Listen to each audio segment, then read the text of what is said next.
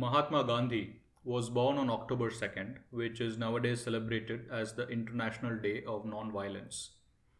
When I was a kid, which was not that far back in time despite what you may think, two things would happen on October 2nd. One, they would ask someone in the school to dress up as Gandhi, and I am glad that I was never traumatized despite my lank physique then and my Gujarati roots.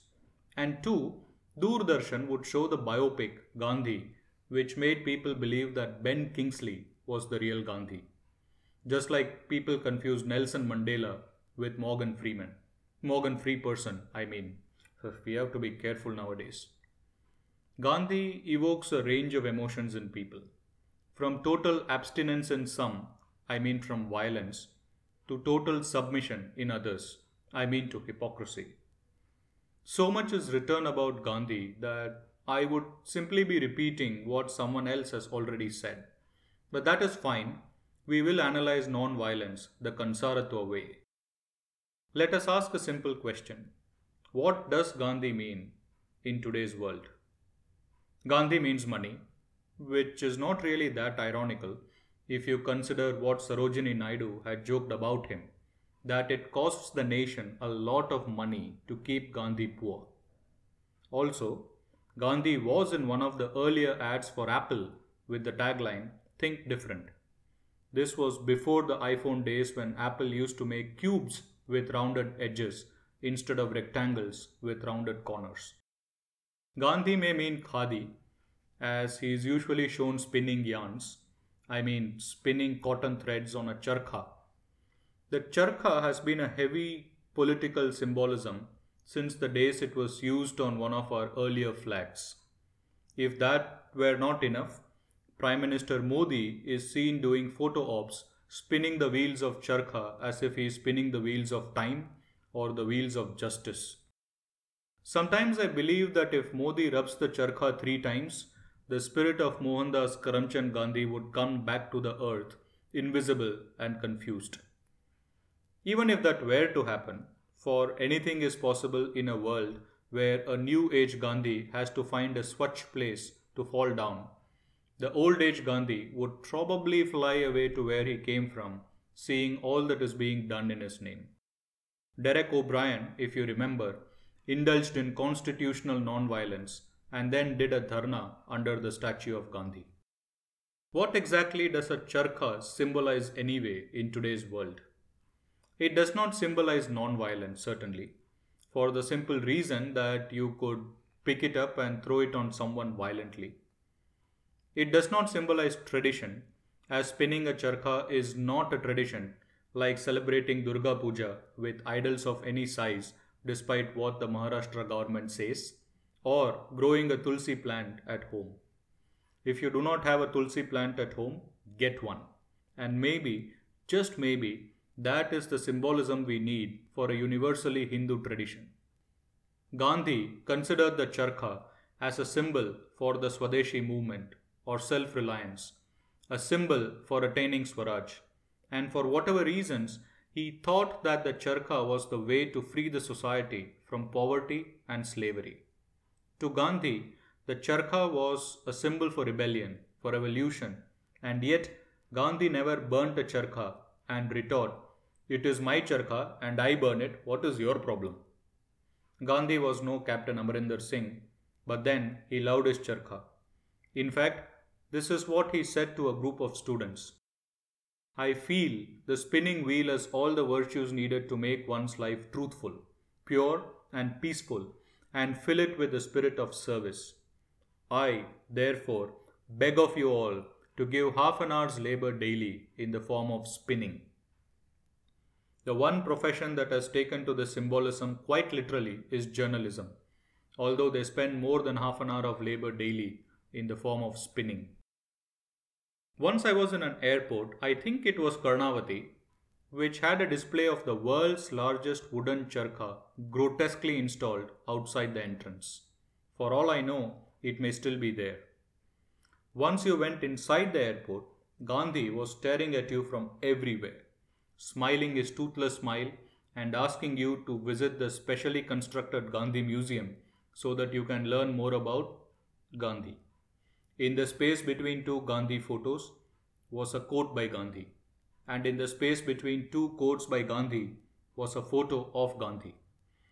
It was an irony in the deepest sense that the airport was just named after Sardar Vallabhbhai Patel, but all you found inside was Gandhi. It was as if Gandhi invented aviation, which, as we all know, is not true because Nehru invented aviation. It is always Nehru, unless, of course, it is those Mughals.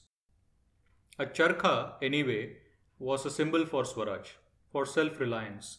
And what did Prime Minister Modi announce recently? Atmanirbhar Bharat, or self reliance.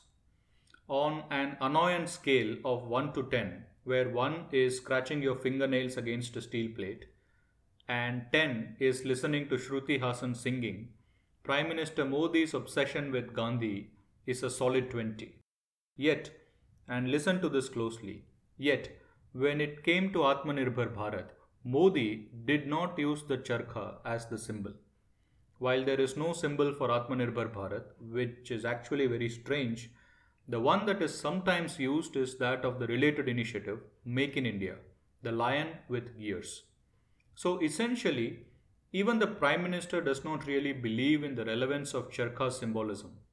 By spinning a yarn on a charkha, the Prime Minister is simply spinning a yarn that he stands for the ideals of Gandhi.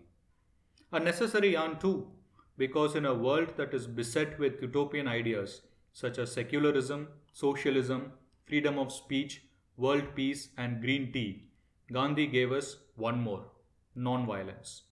From the land of snake charmers, India became the land of Gandhi, non-violent, non-aligned, and a non-entity, almost. For the global powers, non-violence became a stick to beat India with. If India went to war, someone would say, how can the land of Gandhi indulge in wanton violence? Testing a nuclear device? Gandhi, non-violence. Shoring up border defense? Gandhi, non-violence. Correcting architectural colonialism? Gandhi, non-violence. Celebrating Navratri? Gandhi, non-violence. Hitting a six in cricket? Gandhi, non-violence. Worshipping Ma Kali? Gandhi, non-violence. When the angry Hanuman sketch popped up everywhere, some said that this is militant Hindutva, assigning aggression and belligerence to gods. What do you think Hanumanji did when he was in Lanka? O revered Lord Ravan, son of sage Vishrava, I, Hanuman, son of Vayu, bring to you these doves with an olive branch each in their beaks as a symbol of non-violence from Lord Ram, son of Dashrath. Also, I bring to you the charkha, O Lord, which you can spin half an hour daily to eliminate the unbecoming thoughts that infest your virtuous mind. It may not help you, O Lord, for it did not help Gandhi either. But spinning a yarn is a non-violent action and therefore should not be condemned. I humbly request you, O Lord, to release Ma Sita, daughter of Janak, so that we can all carry on with our lives non-violently. Otherwise, I would have to summon the entire Vanar Sena, along with Lord Ram and Lakshman, and release doves with an olive branch each in their beaks all over Lanka. And your citizens, O Lord, would have to spend all the time cleaning white dielectric material. It is not a threat, for I believe in non-violence. O Lord of Lanka, live long and prosper. In fact, such addle-pated arguments on ahimsa were the reason why I dedicated my debut book to the angry gods.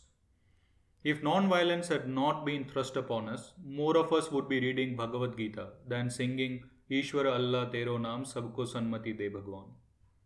In the book Argumentative Indian, the non-violent Nobel Prize winner Amartya Sen says, Arjun's contrary arguments are not really vanquished, no matter what the message of the Bhagavad Gita is meant to be. If someone wants to read that book, I can give it to you. I haven't read it. Of course, when it comes to stone pelters and Naxals and terrorists who have no religion, Gandhi and non-violence disappear like some of the Bollywood actors did, fearing NCB's summons. In fact, Arundhati Roy, whose non-violent obsession for destroying anything Indian is just a tad less than the News Minute's non-violent obsession for destroying anything Hindu calls such non-violent terrorists as Gandhians with guns. I have a feeling they place their non-violent AK-47 on a charkha before shooting someone dead. The auditory equivalent of the charkha is the beautiful bhajan Vaishnava Janato Tene Kahiye Je Peed Parai Jane Re, which was actually composed by the 15th century Gujarati poet Narsi Mehta. It has as much to do with Gandhi as chai latte with coconut milk has to do with tea. Every year, Modi would use the charkha and this bhajan for symbolism, or rather distraction. And every year, the usual suspects would churn out some article or the other on why the charkha or this bhajan or the need of the hour in today's violent world. The bhajan has a line that Gandhi himself did not follow, Parastri Jene Matre, and a line that the usual suspects never really get to, Ram Nama Shu Tarire Lagi Sakara Tirata Tena Tanumare. Here is my suggestion to them. Understand it and embrace this line fully. Narsi Mehta was a prolific poet, and his songs are sung even today in parts of Gujarat as Prabhatya, songs for the dawn, bhajans, and even Navratri songs such as Ame Mayyara Re Gokul Gamna and Asha Bharyate Ame Avyare. If you want to listen to some good Garba Dandiya songs, I would recommend that you listen to songs such as these than the garbage like Chogara Tara that is churned out by Bollywood in the name of Garba and Dandiya.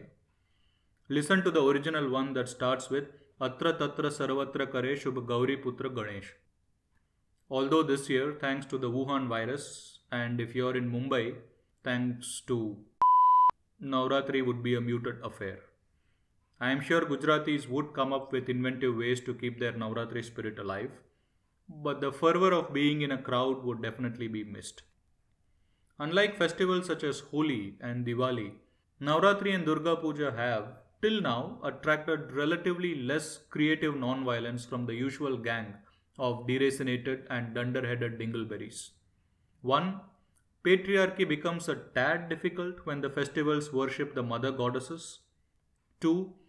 Casteism becomes a tad difficult when everyone enjoys the festivals. And 3. Environmental impact becomes a tad difficult when there is hardly any water or smoke. I am not saying that they have not tried. They certainly have. And I wouldn't be surprised if there is a PIL in the Supreme Court to control the decibel levels during Navratri. Because the Supreme Court made it clear that they knew their airwaves from electromagnetic waves when they were hearing about Sudarshan TV. Another PIL could be on whether the concerted footsteps during Navratri could cause seismic resonance and trigger earthquakes. Closer home, I mean on Twitter, a recent trend I noticed is provoking Gujaratis and Bengalis to fight with each other by deliberately using Navratri and Durga Puja interchangeably. Of course, some of the Bengalis were not amused at this. How dare someone create an equivalence between Durga Puja and the dance around with sticks routine? It's fine, it's a non-violent way of making a point, at least. When a Netflix show on stories by Rabindranath Tagore, directed by Anurag Basu, showed a Hindu girl offering namaz, something which was not in the original story Kabuliwala, the outrage was, how dare someone twist Tagore? Yes, someone can twist our festivals, our goddesses, our epics, and it's all fine as long as they don't twist our legendary personalities. After all, the others are not from our hallowed land. So that's it, folks. The non-silence of non-violence is just nonsensical. Question it, criticize it, denounce it, and if nothing works, there is always spinning a charkha for half an hour a day. You can also listen to Vaishnava Janato, but as a bhajan from Narsi Mehta, not as some talisman from Gandhi or non-violence. Finally, read some real history about the non-violence of Ashok the Great and why future historians made him the Great and changed dates of events the way Gandhi changed partners. May Ma Chamunda bless you all.